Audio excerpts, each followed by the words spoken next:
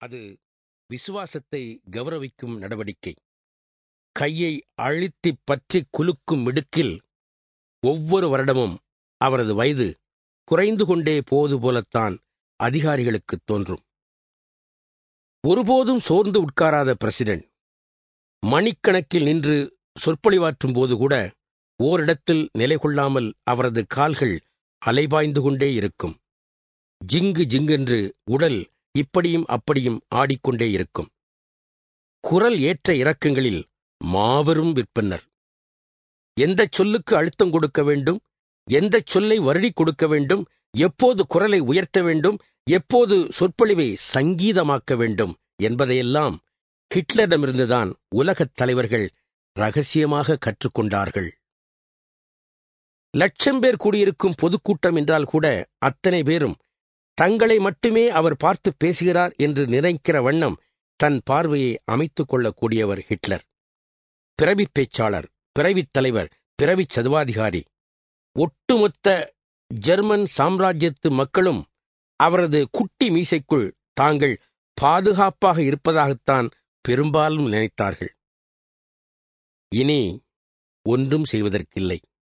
காலம் கைமீறிக் கொண்டிருக்கிறது. சுற்றிய பம்பரம் சுருண்டு விழும் நேரம். மாபெரும் அதிபர் மாளிகையின் வாசல்கள் மூடப்பட்டு விட்டன. நூற்றுக்கணக்கான ஆடம்பர அறைகள் இருக்கின்றன. அத்தனையையும் விட்டுவிட்டு பதுங்கு குழிக்குள் போய்விட்டார் பிரசிடென்ட். ரகசிய அறை என்று சற்றே கௌரவமாகச் சொல்லலாம் தான். ஆனாலும் பதுங்கியிருக்கும் தரையடித் தளத்தை குறிப்பிட வேறு பொருத்தமான சொல் கிடையாது. ஐயா, நீங்கள் பெர்லினை விட்டு வெளியேறிவிடுவது நல்லதல்லவா? விசுவாசமிக்க அதிகாரிகள் சொல்லிப் பார்த்தார்கள். ஹிட்லர் மறுத்துவிட்டார். அது மக்களுக்குச் செய்யும் துரோகம்.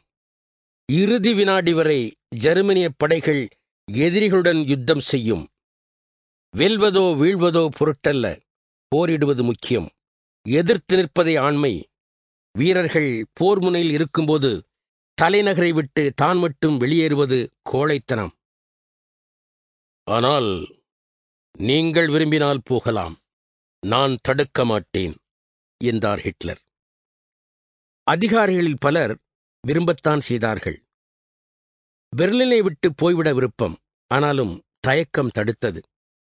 சிலருக்கு விசுவாசம் அளித்த தயக்கம், சிலருக்கு பயம் அளித்த தயக்கம், இன்னும் சிலருக்கு போக்கிடமில்லாத தயக்கம். மிகச் சிலர்தான் உறுதியுடன் இருந்தார்கள். என்ன ஆனாலும் சரி, ஹிட்லருடனேயே இருப்பது அல்லது ஹிட்லருடனேயே இறப்பது. சடாரென்று கதவு திறந்து ஹிட்லர் வெளிப்பட்டார். மிகவும் தர்ம சங்கடமான கணம். புன்னகையுடன் பிறந்தநாள் வாழ்த்துச் சொல்வதா, விரைப்புடன் அப்படியே நின்று கொண்டிருப்பதா? அதிகாரிகள் திணறினார்கள். ஹிட்லர் அவர்களை உணர்ச்சியற்ற முகத்துடன் உற்று பார்த்தார். மெல்ல நடந்து அருகே வந்தார். ஒவ்வொருவர் கரத்தையும் தானே பற்றிக் குலுக்கினார்.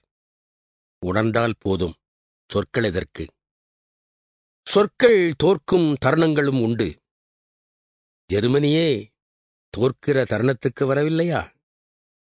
கை குலுக்கல்களை முடித்துவிட்டு ஹிட்லர் திரும்பவும் தன் அறைக்குச் சென்று விட்டார். அங்கே ஈவா பிரான் காத்திருந்தார்.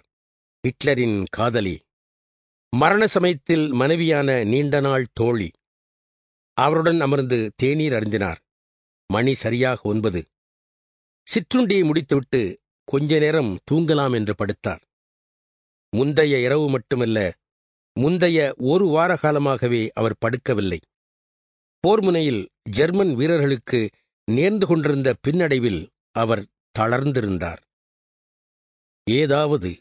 ஏதாவது செய்ய முடியுமா என்று விதவிதமாக யோசித்தார். அதிகாரிகளுடன் மணிக்கணக்கில் பேசினார். புதிய புதிய வியூகங்கள், புதிய புதிய திட்டங்கள், எதிர்பாராத தாக்குதல் உத்திகள். என்ன செய்யலாம், எப்படி செய்யலாம்? முன்னேறி வரும் ரஷ்ய படைகளை விரட்ட ஒரு நடவடிக்கை தேவை. அவசர நடவடிக்கை. ஆனால் படைபலம் குறைந்து கொண்டு வருகிறது. நாலா புறங்களிலிருந்தும் எதிரிகள்